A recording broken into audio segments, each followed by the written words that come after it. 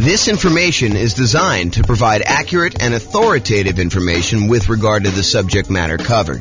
It is offered with the understanding that the presenters are not engaged in rendering legal, accounting, or other professional services. If legal advice or other expert advice is required, the services of a competent professional should be sought. Welcome to the Escondido Real Estate Investing and Real Estate Financial Planning Podcast. Learn all about investing in real estate in Escondido, California with a combination of real estate financial planning and modeling with numbers specific to Escondido, plus syndicated, more generalized recordings of live and pre-recorded real estate investing classes, not all of them specific to Escondido. Be sure to stay tuned after the podcast for a message from our sponsors. Well, good morning. Welcome, everyone. I am your host, James Orr, and today we have a class that I think is going to surprise a lot of folks. What if I told you, this sounds like such a sleazy, infomercial pitch, but go with me for a minute here. What if I told you I could save you, on average, 4 years off of financial independence, 4 years of working at a job that you don't like, and have you be able to be financially independent 4 years earlier? Or what if I told you it was 7 years on median? And what if I told you, because everyone's all crazy worried and paranoid right now, we've seen interest rates rise over the last, year and a half or so, whatever it's been. They went from all-time lows.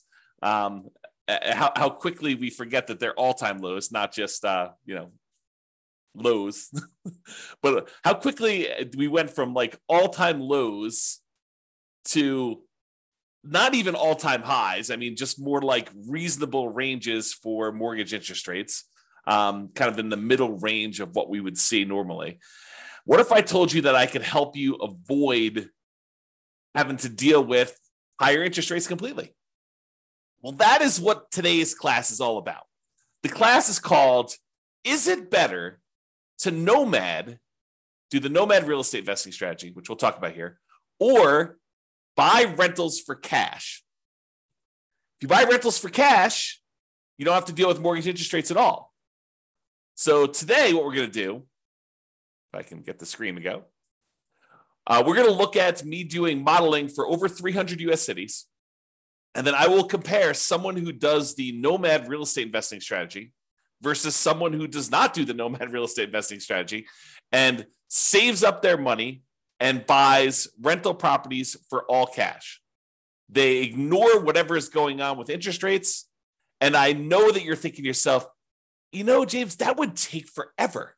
It takes me long enough to save up for my 5% down payment to buy my next Nomad property. To save up 100%, to save up, whatever it's going to be, $500,000, depending on the market, in order to buy a rental property all cash, that is going to take forever. There's no way that's going to be faster to getting me to financial independence than doing this Nomad strategy and acquiring, 10 properties for 50% of the down payments, because, 5% times 10 is 50% if I'm doing my math right. So in the same time I could save up for half of a full property, I'm able to buy 10 Nomad properties. There's no way that buying a property free and clear, all cash, saving up that money is going to get me there faster. And won't you be surprised? That's what we're going to see today. It's going to be awesome. So I modeled this in over 300 U.S. cities. And here's what we're going to be comparing. In both scenarios, I've made the assumption, and before I even go into this comparison here, I will tell you that assumptions matter. And if we change one little thing, for example, I'm about to tell you that everybody is buying an owner-occupant property first. So they're all buying a property to move into 5% down. They're going to live there, and they're going to, depending on whether it's doing the Nomad strategy or they're buying the rentals, they're either going to live there forever or they're going to live there until they buy their next property. However, what I'm going to point out to you is if we change any assumption, if we say, look, they're not going to buy an owner-occupant property first. They're going to rent, as an example, although it's hard to rent when you're doing Nomad, but they're going to rent the property. That would change some of our assumptions.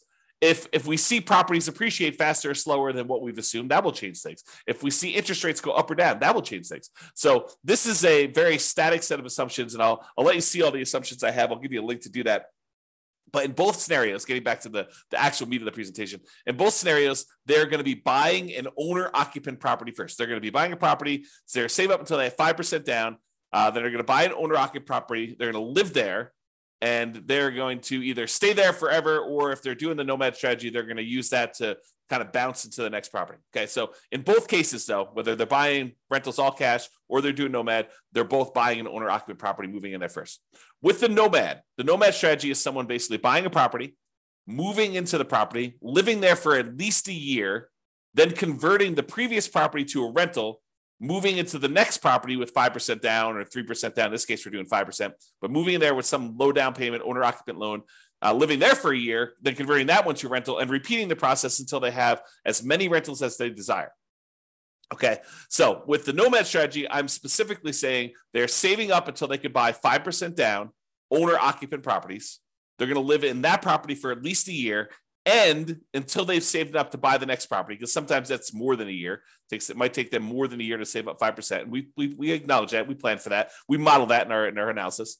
And then they repeat that until they have up to 10 properties total, 9 rentals, and then 1 that they're living in.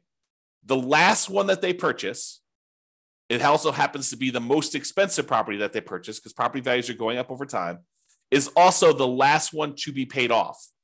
So that's the last property to become free and clear, because the other properties they paid off, they're all on 30-year mortgages. They pay off after 30 years. The last one they bought is at least 10 years later. And so that one pays off after year 40. Okay. They buy the next property when they've saved enough for down payment, plus closing costs, plus 6 months of reserves for personal expenses, plus 6 months of reserves on any properties they already own to that point, and the property they're about to buy. And they can qualify for the loan based on a 45% debt to income ratio. So they have to be able to qualify. We're not just saying, you could buy a property and not qualify you. And you need to have the down payment, you need to have the closing costs, you need to have the reserves. The only thing more conservative I probably could have done is to say you need to have any negative cash flow saved up, which we're not going to go over here, but that is probably a more conservative thing for us to do. Okay. So that's what the Nomad people are doing. The buying rentals for cash people, they're going to buy an owner-occupant property. They're going to move in there. They're going to live there forever. Then they're going to save up until they buy properties for all cash with closing costs and reserves. They're not getting any loans at all except for their initial owner-occupant purchase where they move in. And they're going to buy up to 9 rentals this way. Although I will tell you, because you have free and clear properties and the cash flow on a free and clear property is so much better than buying a property with little down or even regular 20%, 25% down, you need a lot fewer of these in order to qualify to be financially independent. Okay. If you want to see my detailed modeling of all this stuff and be able to kind of mouse over on the charts and see my assumptions and drill down to stuff or see any updates, because if I change any of the numbers, those numbers will change. You can go to the link on the page. I'll put that in the show notes if you're listening to this on the podcast as well. That way you can click through and watch it. Okay. So one of the things we're going to measure is how long it takes them to be financially independent. The other thing we're going to measure is what their net worth is at year 40. So we're going to arbitrarily pick year 40 and say at year 40, what's their net worth? And also how many months or years it takes for them to be financially independent. And so I should probably define for you what financially independent means to me so that you understand what the math is. So they're financially independent when the income from their investments exceeds their expenses. And each city has its own expenses. If you live in a more expensive city, you make more money, so your savings rate is higher. I mean, the dollar amount you're saving, it changes based on what city you're in. Still the same percentage. But then the amount of money you make in different markets changes because the prices of properties in those markets change as well. So in order for you to be financially independent, though, you need to overcome whatever that income is. You need to replace the income you were making in that city. So more expensive markets, they may make more money, but they also have a higher threshold, a higher bar in order to be financially independent. Okay, so in order to replace that income, it needs to come from these 5 sources. So there's 5 ones that we're really not doing anything with in this particular modeling, but do come into play. So any passive income from Social Security, any passive income from any annuities that they might buy, and any passive income from any pensions. We're not doing any modeling with that. We're really primarily focused in on 2 sources of income for the modeling that we're doing, but those other 3 would normally count in order to see if somebody were financially independent. The 2 that we're primarily focusing on is the net positive cash flow from any rental properties. So you take all the income they're getting from their rental properties and you subtract out all the expenses they have on that property, vacancy, principal and interest payments from their mortgage if they have one. Some of these guys are buying free and clear. Any property taxes. If they have PMI, which they will if they're buying 5% down, they have PMI payments until that drops off. Any property insurance payments they're making on that, any maintenance on the properties, and any property management, although they're managing the properties themselves in this particular modeling. Okay, so any net positive cash flow, all the income minus all the expenses. And in addition to that, if they have extra money left over, if they basically have money sitting in a stock market account earning, whatever the stock market account is earning, they take that amount of money and they multiply that by what we refer to as a safe withdrawal rate. The most common one, and I think the one we're using in this case is probably 4%. So if they had $1 million in stock, they'd be able to say $40,000 a year of that is contributing toward whether or not they're being financially independent. So we use that too for any extra money they have left over. So if they get to the point where they've bought all their properties, now they have this account balance just growing over time, that would also contribute to them being financially independent. So the sum of all 5 of those things, in this particular case, these 2, net positive cash flow from rental properties and the invested assets times the safe withdrawal rate, plus if they had this going on, which they don't, Social Security, annuities, or pensions, then all of those combined would then see if they have exceeded their income that they had from their jobs. And that is how we would define them being financially independent. Okay. So my assumptions, each city's modeling uses their median, essentially, home price and estimated rents on what the median home price in that market would be. Now, we did not apply any of our optimization strategies. We didn't apply any of the 88 strategies that we have to improve cash flow on rentals. So this is not like, hey, if you really optimize everything, then this is what it would be. This is sort of like any investor could come in and achieve these results. That's sort of what I'm looking to do here. It's not like you're buying exceptional properties. It's not like you're trying to maximize the income and minimize your expenses on your rental and applying those 88 strategies to do that. This is really just generic median income coming in. As I mentioned before, the job income does vary based on the city so that they can afford a property in that marketplace. If I said everybody makes $5,000 a month and they tried to buy a property in California, good luck.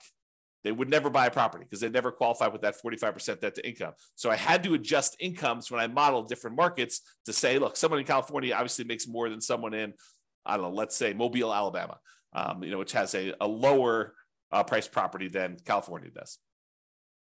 So in cities where they have higher income, they need more passive income, more investment income, more rental income to be considered financially independent. So to those who more is given, more is expected in order for them to be financially independent. It's another way of thinking about that. We do start everybody with just enough for a down payment to buy a 5% down owner-occupant property with closing costs. So about 7% of the property prices in that market. I set a threshold at the bottom to be at least 10K, which I'm not even sure anyone hits the minimum. But they are buying an owner-occupant property in both scenarios, whether they're doing Nomad or whether they're buying all cash. Now realize though, with Nomad, they keep moving out of it into their next owner-occupant property. When they're buying properties for cash, they live in that first property forever. And this may actually come into play because if they actually pay off their owner-occupant property, the amount that they need in expenses actually goes down. And so the amount that they need to be considered financially independent actually goes down because they no longer need to have that mortgage payment in order to be considered financially independent, which is interesting and may come into play because with the Nomad one, that's 10 years later at least, right? Once they bought their last owner-occupant property. With the buying properties for cash, they bought that property early on, and so that property gets paid off after 30 years. Interest rates. Here's my assumptions for interest rates. When buying an owner-occupant property, we're assuming they're getting a 6.5% owner-occupant interest rate with 5% down. And in addition to that, it does have private mortgage insurance. That private mortgage insurance is the insurance you pay because you didn't put 20% down to protect the lender in case you default. That's what PMI is, private mortgage insurance.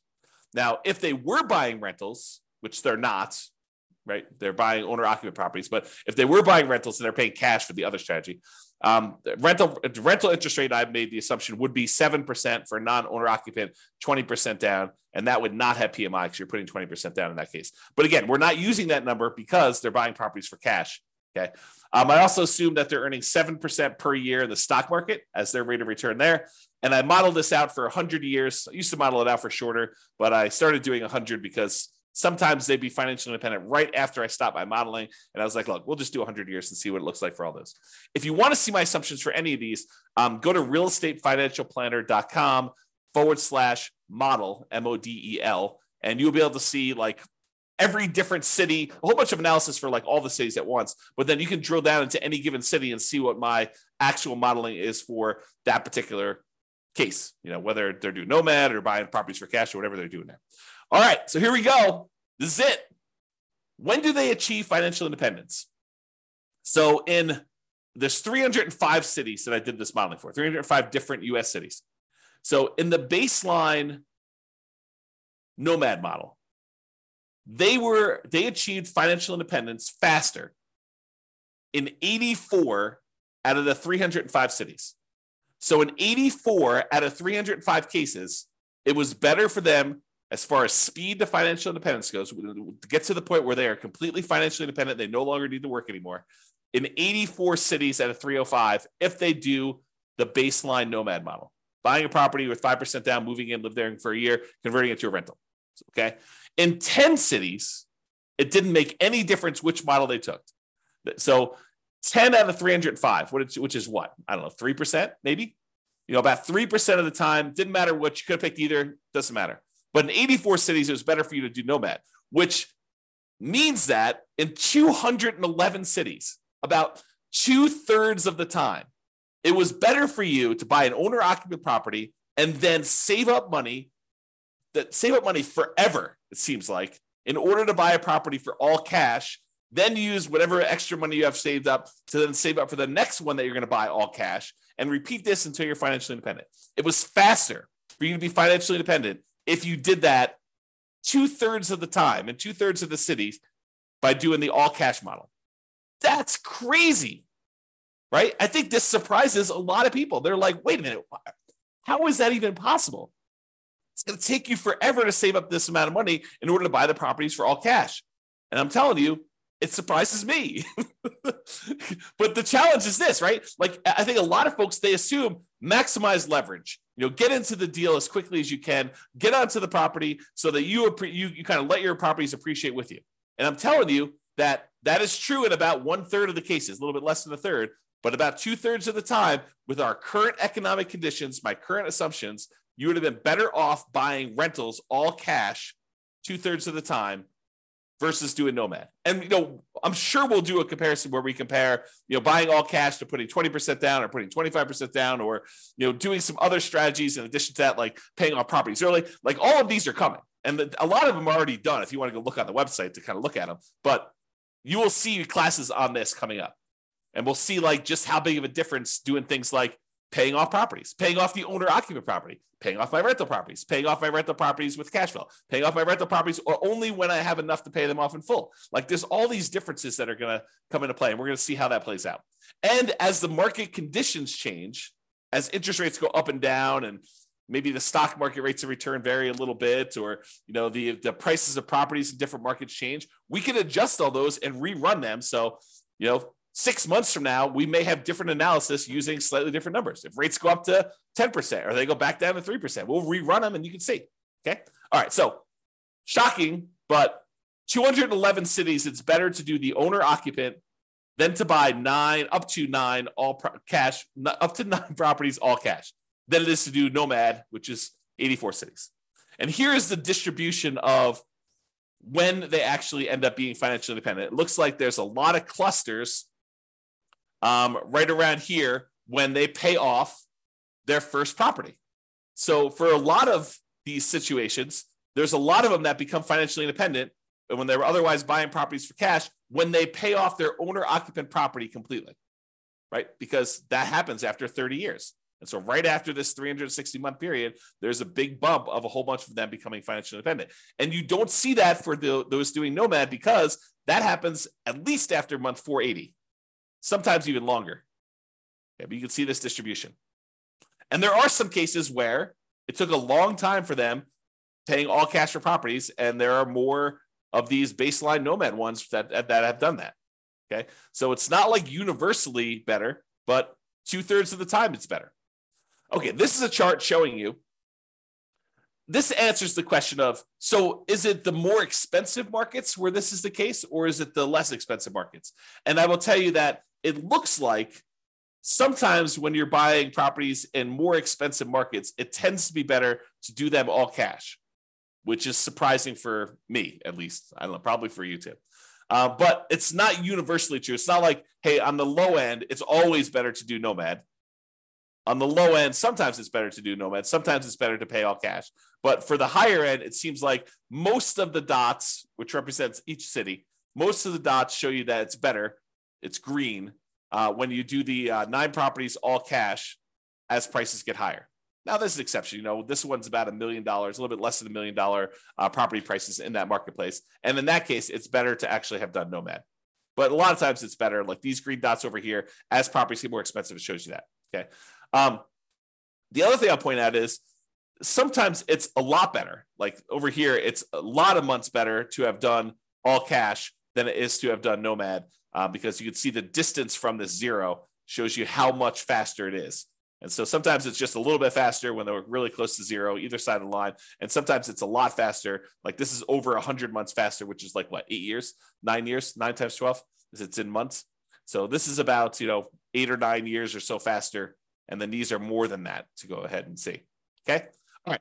So now we talked about speed to financial independence. You're like, okay, maybe in some cases it might be faster to do all cash, but what about net worth? If you're buying all these rental properties with 5% down, you're highly leveraged. Surely net worth has got to be better when you're doing the Nomad strategy because you're buying properties, your leverage, your net worth is growing. And so what is net worth at year 40? It's kind of our arbitrary cutoff. We could do charts for all the net worth throughout the whole time, but we're basically picking year 40 to compare. And I will tell you, in 245 of the cities, out of 305, 245 out of 305, which I think is about 80%. I'll ballpark in that. I could be wrong on that, but I think it's about 80%. 80% of the time, your net worth is higher if you did the Nomad strategy. So 80% of the time, you'd have a higher net worth if you did the Nomad strategy. 47 cities out of 305, you would have a higher net worth if you did the all cash model. And in 13 cities, it didn't matter at all. Okay. So realize that we're kind of splitting our goals here. If you want to be financially independent fastest, the majority of the time, it's better to do the all cash ones. If you want to have the highest net worth, it might be better for you to do Nomad. Crazy. You have to make a decision. Do I want FI or do I want highest net worth? And sometimes it's a combination of those, right? Sometimes you're willing to do a little bit of each. Maybe you don't, not that we did this today, but maybe you don't save up until you have all cash. Maybe you save up until you buy the property with 50% down. And we can see what that would look like if we decide to model that in the future. All right, here's the net worth difference. When you do the ones where it's all cash, those tend to be relatively small differences in net worth. So where that is the winner, it's not like you have massively higher net worth. It is relatively small amounts of more net worth when you do it that way. When you do the Nomad model, sometimes it's significantly higher net worth, like tens of millions of dollars better.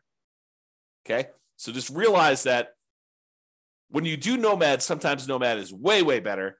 Not always, but sometimes it's way, way better. When you do the ones where you buy all cash, sometimes the net worth difference is really small. Most of the time, it's really small.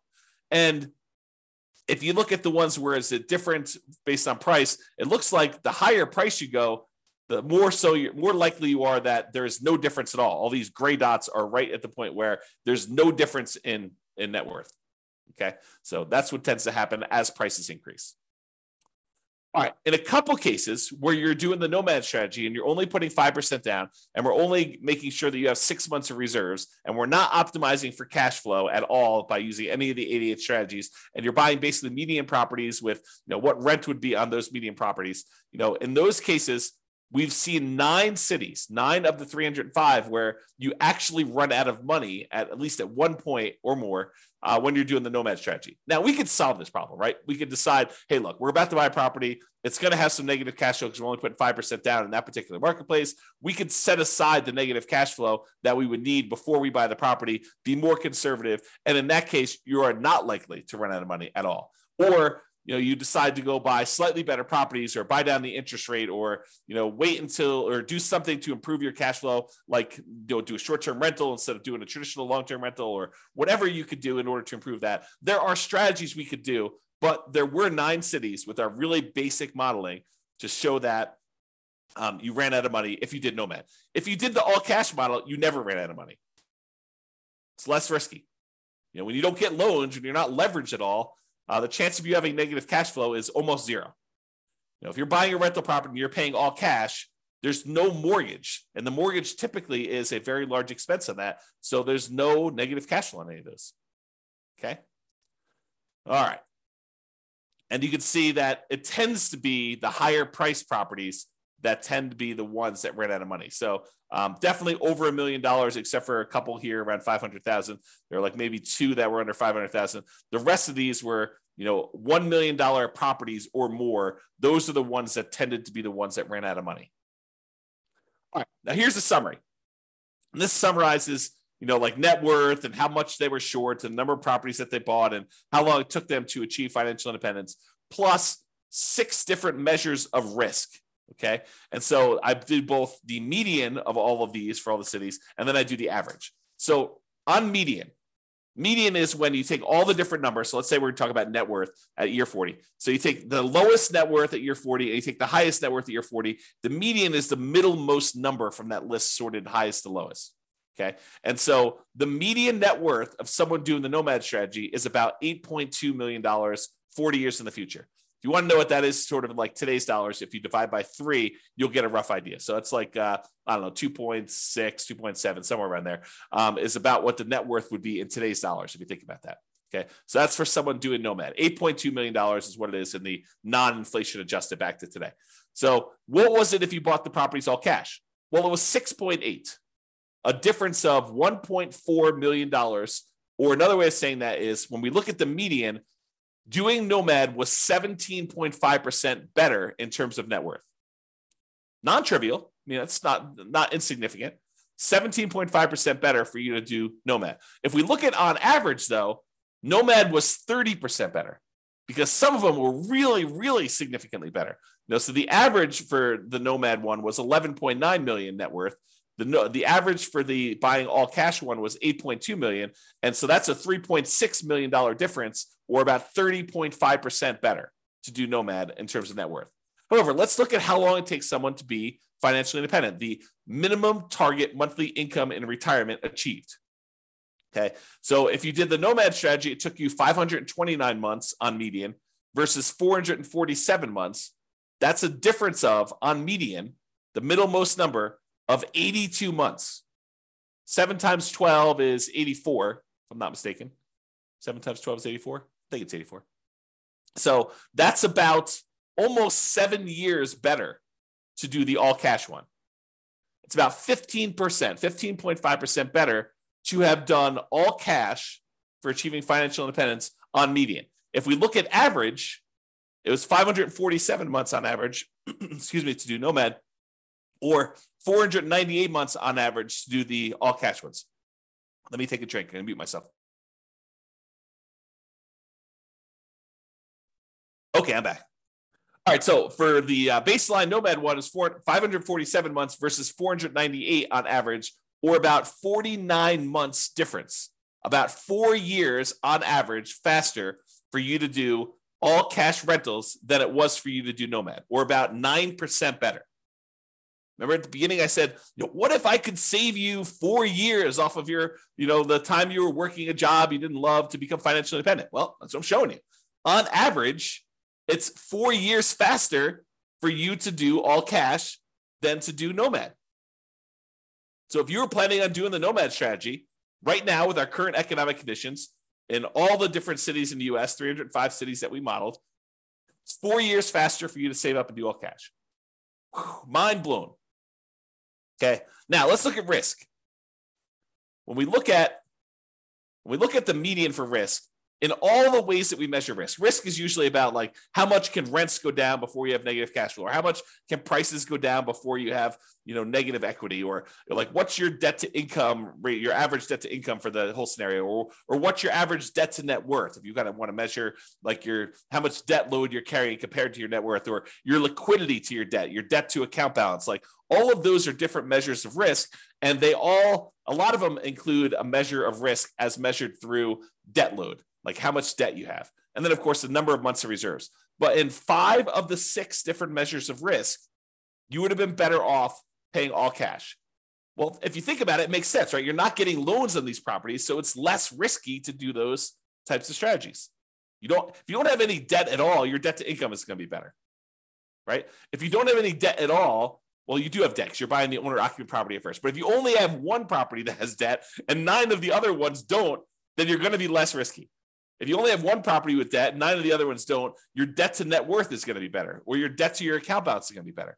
And so in all those cases, both in average and median, it is better, less risky for you to buy the properties all cash. So with less risk, you also are financially independent faster. However, when you take on this more risk, you end up with, on average and on median, a higher net worth. Not universally. There's somewhere it's different, but most of the time. Okay? All right. So now, just a reminder, we've been talking about like this median property and the rent on that median property. We could go and apply all these 88 strategies that we have to improve cash flow, to improve these numbers for those with the rentals. Okay? We're basically using median price properties and what rent might be on those in each of the market. You, as an individual, should be able to choose and do better than what I've talked about.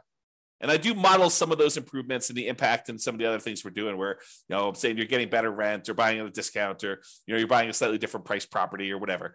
Now, if you are an expert in your local market and you want to help me improve the kind of numbers I'm modeling in your local market, please do reach out via email, and I can update the numbers in our database, rerun all the scenarios, and get updated versions of both the individual cities analysis and also the aggregate analysis we've done on all 305 cities. So, just reach out to me and kind of tell me, hey, look, James, your numbers you're using for whatever market you're in that you're an expert at are slightly off. They're slightly higher. Be nice, by the way, but they're slightly higher than what they should be, or they're slightly lower than what they should be.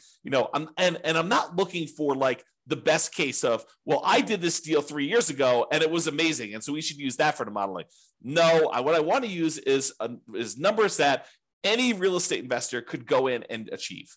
I don't want to set this bar and say, the top 5% of investors in that market who are just like destroying it, they're crushing it, they're doing like most amazing that they possibly can. I don't want to use those numbers because it's unrealistic for others to achieve that. So I want to use the numbers that any real estate investor that goes into that market could use and realistically achieve.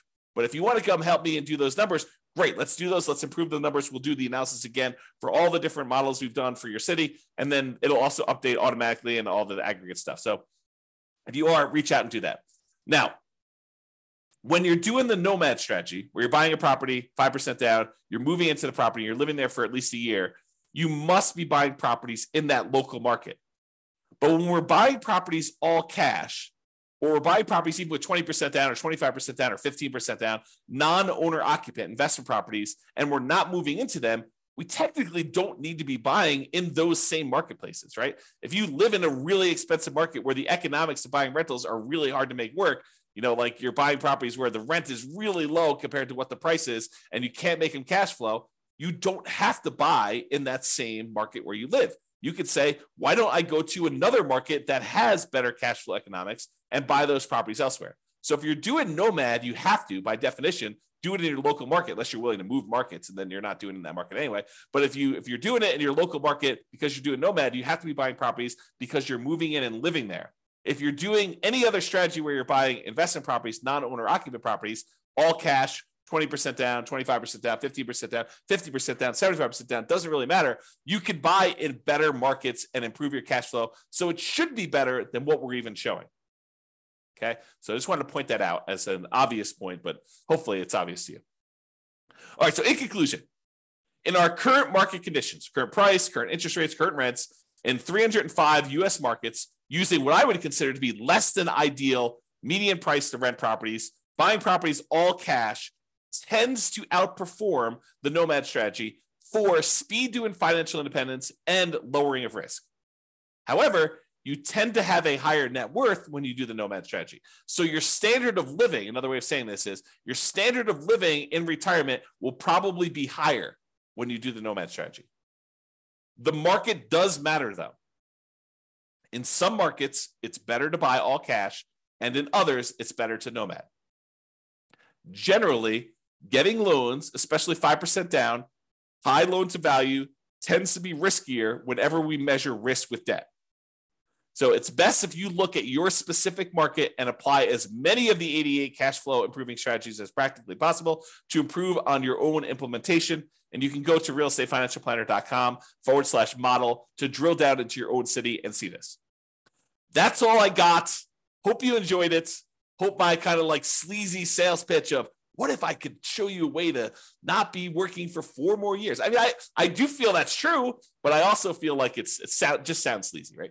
So I hope, though, that motivated you and you were intrigued, as I was, with this particular modeling of the real estate investing stuff. So this has been James Orr. Have a great day, everybody. Bye-bye for now. With home prices up, mortgage interest rates up, and rents up, but not quite enough to counteract the higher prices and interest rates.